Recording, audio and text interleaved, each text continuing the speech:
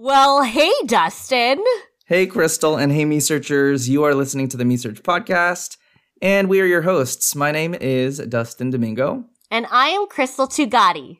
And on this show, we have critical, messy, and fun conversations with each other, with friends, and with leaders in the community. And together, we'll unpack important issues, learn, and unlearn what we think we know about what it means to be Filipino. Mm-hmm. Mm-hmm. Mm-hmm. In today's episode, we're talking about the expansion of Filipino-American history in the public consciousness. Woo! And one notable victory for the Filipino-American community is that as of the 2022-2023 academic school year, Seattle Public Schools in the state of Washington now offers a year-long course on Filipino-American history for high schoolers to satisfy their district's U.S. history requirement to graduate. And 3 middle schools are now also incorporating Phil-Am history into their current social studies classes. And I found out about all of that through an article in the Seattle Times by Alexandra Yoon Hendricks. So shout out to Alexandra. And through that, I learned about our guest today, who teaches 11th grade Filipinx American U.S. history in the Seattle public school system. So let us all welcome Tianna, May, and Andresen. Woo! Welcome! Welcome! Wow, thank you! Hello. Welcome. We are so honored to have you on the show. And this is just, first of all, like, amazing. So Like, true.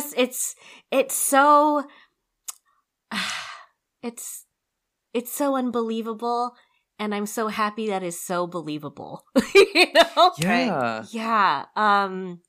So let's talk about it. Tianna, tell us please about the Seattle public school system, and maybe also talk about the demographic makeup of your community. Yeah, so I actually grew up in the Seattle public school system, and so I'm very familiar with it from both the student perspective and the teacher's perspective. I would say some of the classes taught online, which is really cool for high school, and so I'm able to teach students from across the district. For Seattle public schools, and because Seattle is mostly a predominantly white area, a lot of the north schools are also predominantly white, with the central school being a little bit more, I guess, quote unquote, diverse, and the south schools also being a little bit more diverse. So I guess in terms of demographics wise, just assume that every school is mostly white students, but then in like the central, you'll have a lot, like a higher concentration of Black students. And then in the South End, you'll have a higher concentration of like Asian and Latinx students, and also some sprinkles of different Native American students, both in the North and the South. And so it's very interesting to be able to teach throughout the different areas. I grew up in the Central District, and so I went to a school that was, again, predominantly white, but we still had a lot more Black students, a lot more Asian students, which was nice to grow up around, honestly. And I guess as a system as a whole, Seattle Public Schools, it's, if you can't already tell by my demographic description, it's pretty segregated, I would say. Mm-hmm. We also have something called what's it called now? I think HTC program. It used to be like the AP program, so advanced placement or highly capable HTC, highly capable cohort or something like that.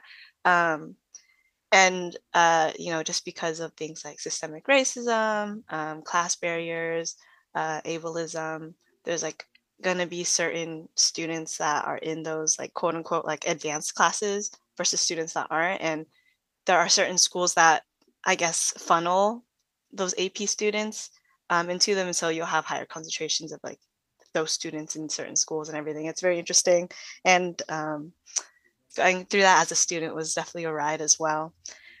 Also, sorry, I'm like bragging on it. No.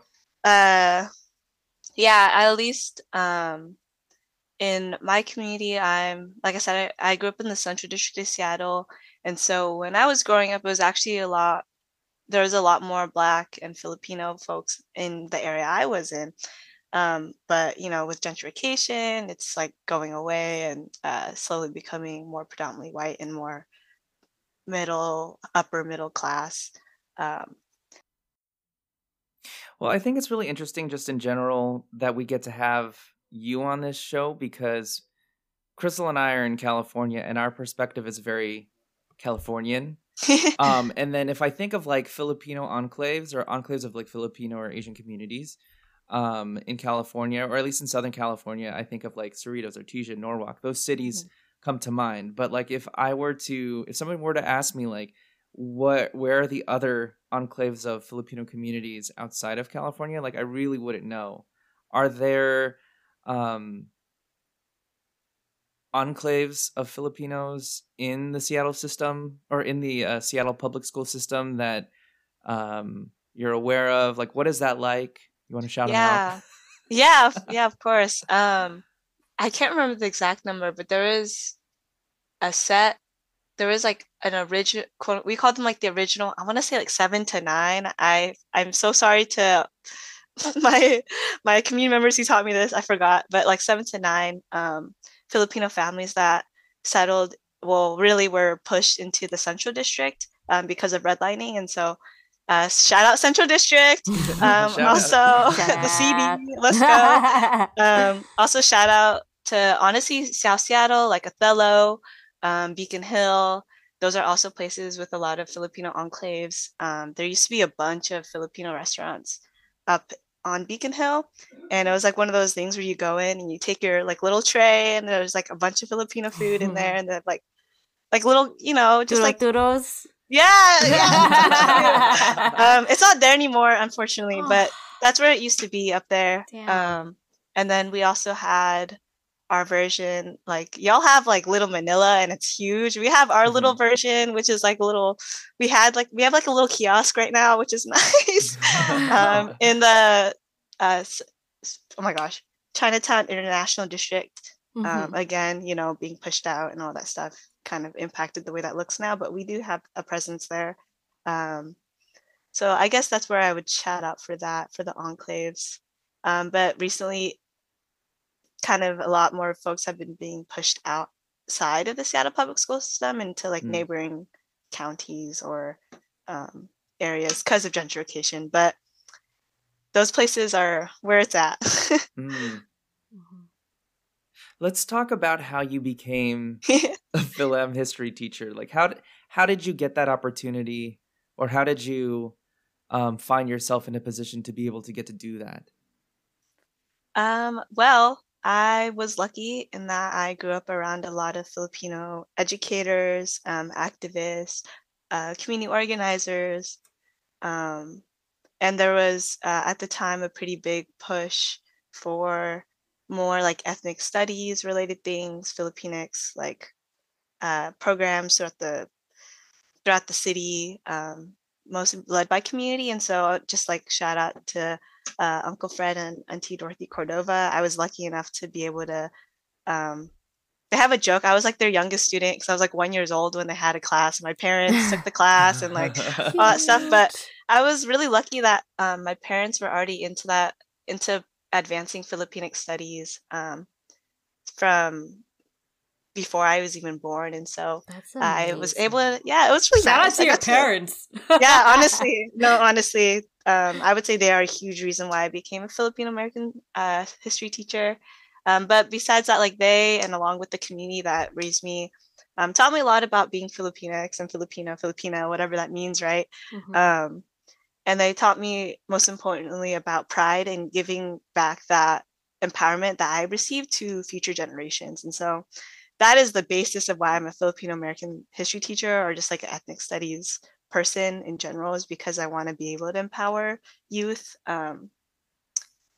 throughout education, through knowing their history, knowing their, no history, no self, all that stuff. Yeah. And so I guess that's the basis of how I became. Logistically, I was also a part of developing the curriculum. I went during my undergrad because my dad was one of the people that was kind of spearheading that movement to get this curriculum going and get it implemented in like a school setting.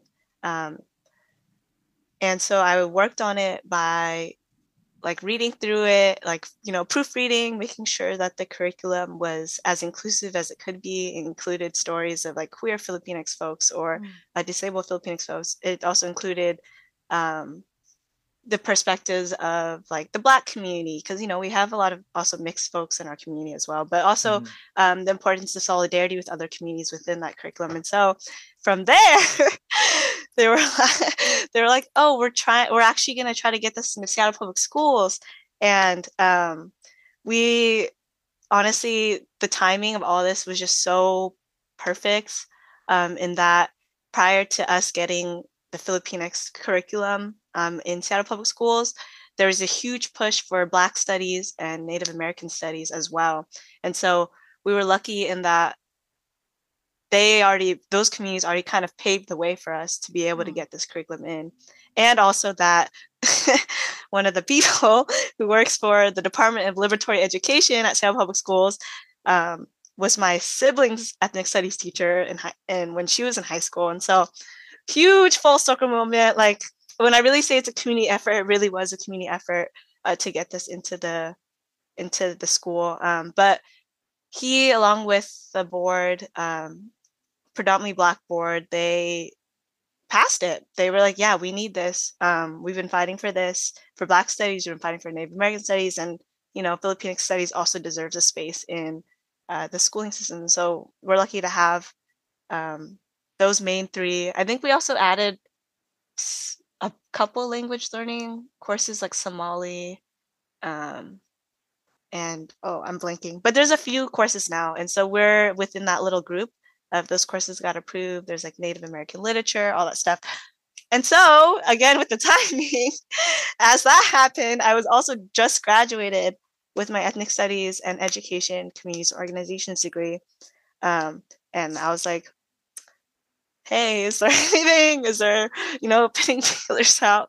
Like, is there any, I need a job. And so that came out at the same time that I graduated. And so I applied.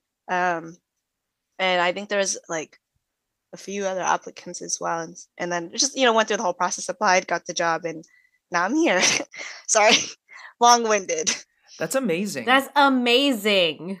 Props to this family affair that's happening right now. I know. What a cool family. Hey, it was all community. And my family just happened to be a part of it. That's still a dope. very cool legacy to be part of. Yeah, I'm really grateful.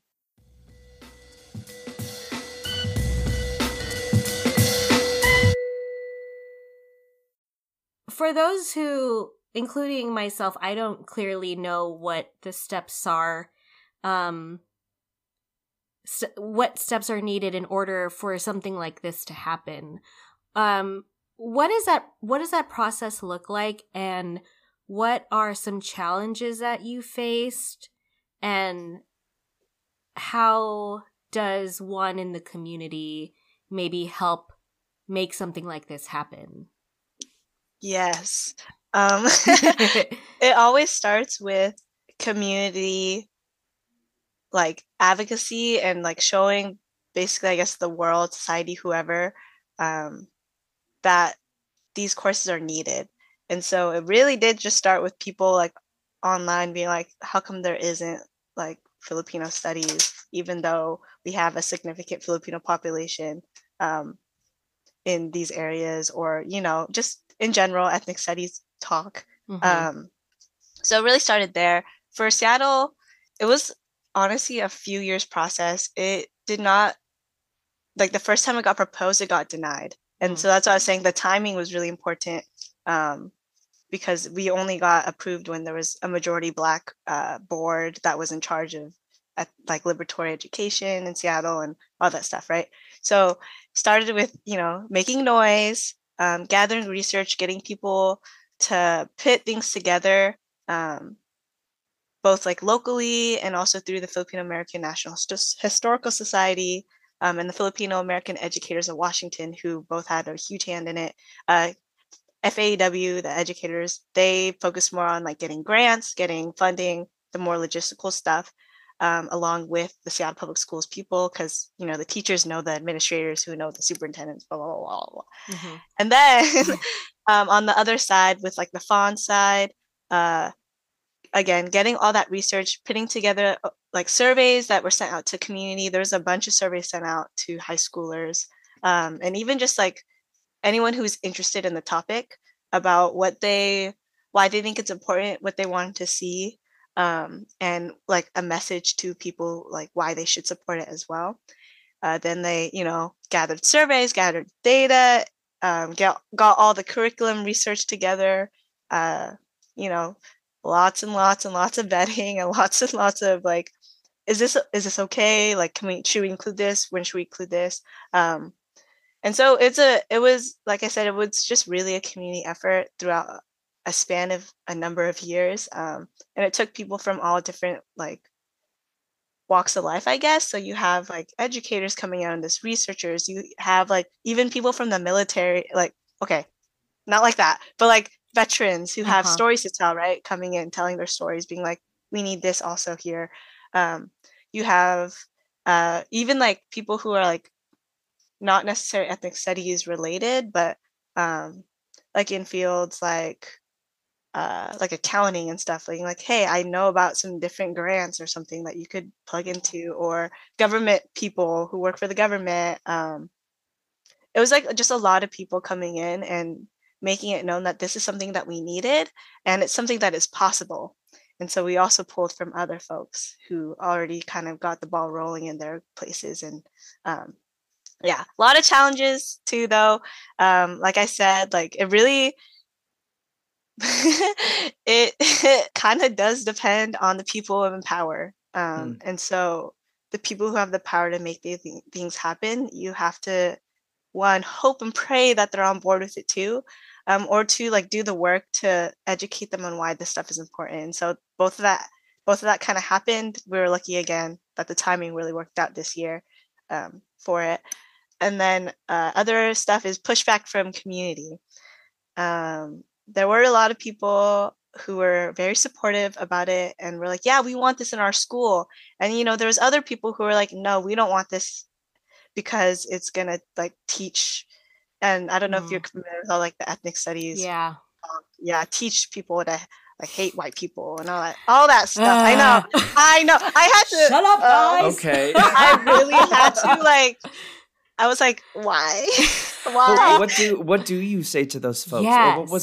Yes. Because I'm sure those things have happened, because in California that's a huge discussion also. Yeah. And we just passed the California system, the K through 12 system, is now in the process of launching ethnic studies as a requirement to graduate.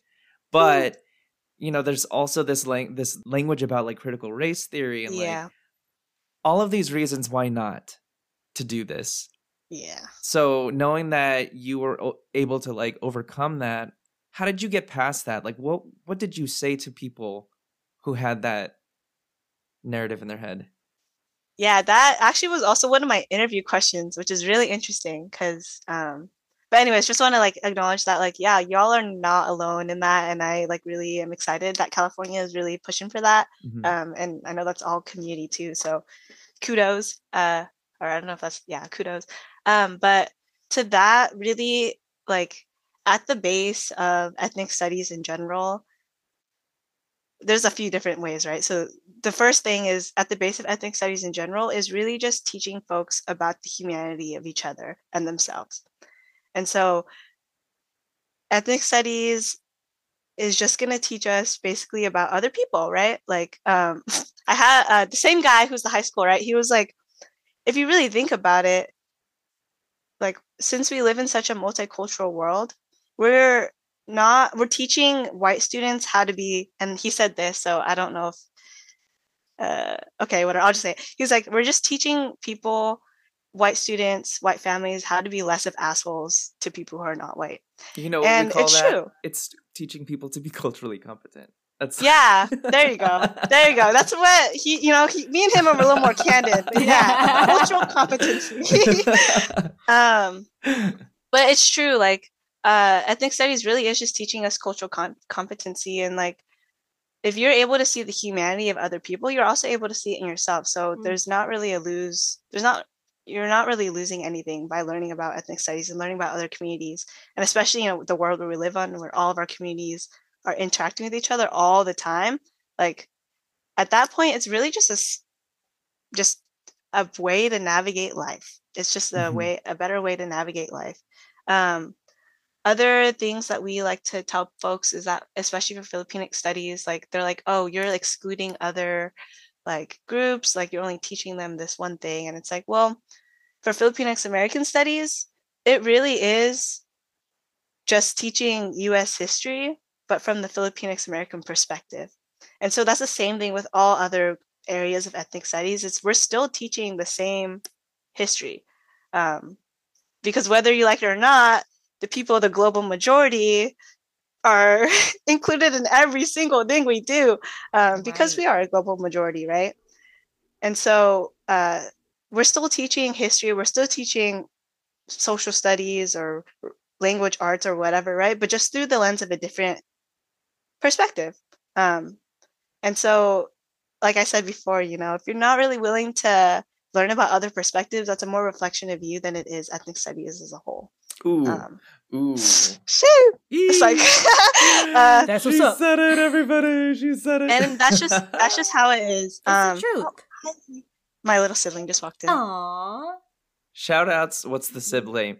Aaliyah. Aaliyah. Shout out to Aaliyah. She just told me food is ready, so that's good. Yeah. That's so sweet. Yeah, she's a little, and like, I do it for like her, right? Really, it's a little selfish, but I do also do it for her and my other sibling. But anyways, yeah, that's kind of what we say, and that's just like the really basic thing. I've had people also like try to debate about, because we use Filipinx American US history as the title, and people have a really big issue with Filipinx. And I know that's a whole other can of worms. But it's something that works for us and how the community that we live in, and so that's why we use it. So I also get pushback from that. But I hope I addressed the other one well enough. I lost my train of thought because I was just thinking about all the different things that people have said to me. I'm like, I don't even know where to start. All of this is gold. Yeah. Yeah. So, ethnic studies really is just teaching critical race theory, however you want to call it, is just teaching us about each other in a way that can bring us to solidarity and justice, really. And if you have an issue with that, that's kind of something that you have to reflect on, honestly. Like, what about justice is so scary to you? And they can answer that themselves. But, yeah. But we know. We know. We We'll let y'all figure it out. Yeah. Yeah, right. Exactly. Find that answer. The most you can do is just give people the resources to learn, and hopefully try to get them to understand at least that, like, we're all humans, I guess, and not in a corny way, but in just in a very real way. Yeah, we're we're here whether you like it or not. Yeah, dude, this is our life, everyone. So let's try to make this as comfortable for everyone as possible. Yeah, exactly. Life is hard as it is. Come on. Let's try to make it better for the future generation, and that's all. Yes.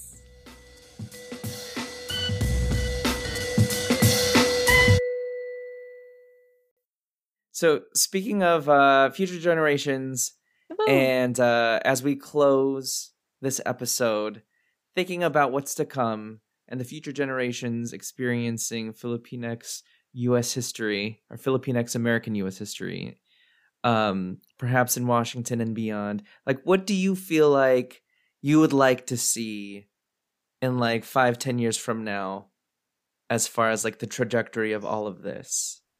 Yes, I prepared myself for this question. Just because it comes up a lot. Uh,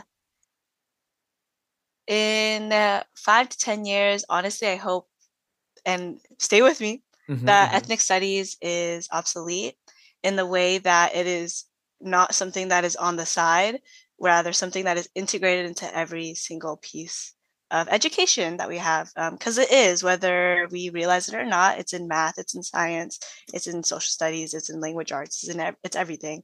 And it'll just make us all a lot more well-rounded and a lot more, I guess, understanding of each other, and also a lot more understanding of the system that we're in and how to kind of dismantle that and create something new if we have that integrated regularly. That is my big pipe dream. I think it's possible within 5 to 10 years, honestly, but that just depends on everyone.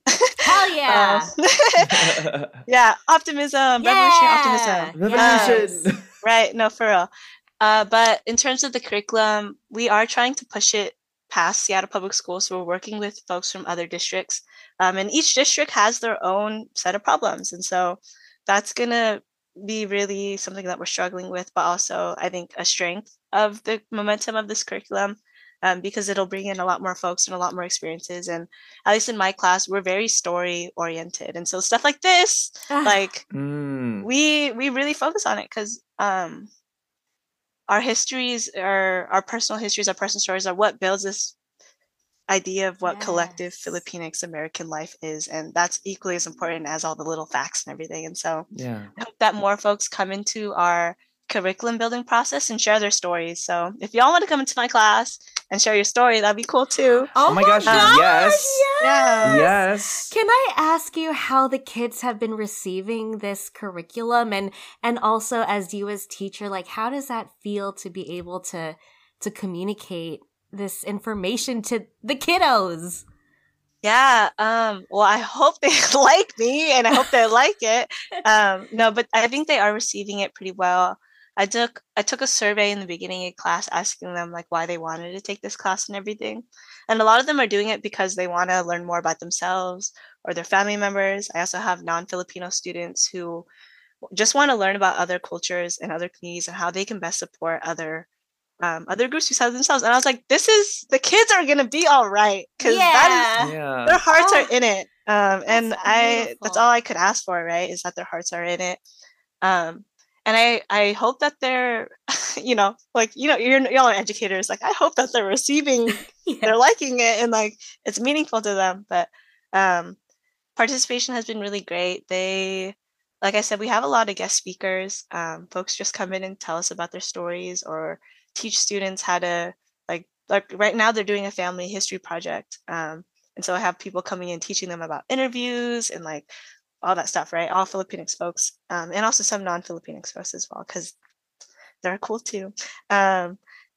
I think that it is having an impact on them in a positive way. Some of them actually just did an interview with someone, and when I get that interview, I'll know what they said. So I'll know more then. But at least for me, it's nice to see that like these students are definitely, I don't want to say advanced, but I guess advanced in their understanding of justice and understanding of like self, and wanting to just learn more about other people. And so it really warms my heart to see that, because growing up, like even just me, and I was in high school like not even 8 years ago or whatever, like that wasn't really the consensus, that we want to learn more about other folks and that we want to like do something about the conditions we live in. And so it's just really nice to see that that's where the direction of where this next generation is already going.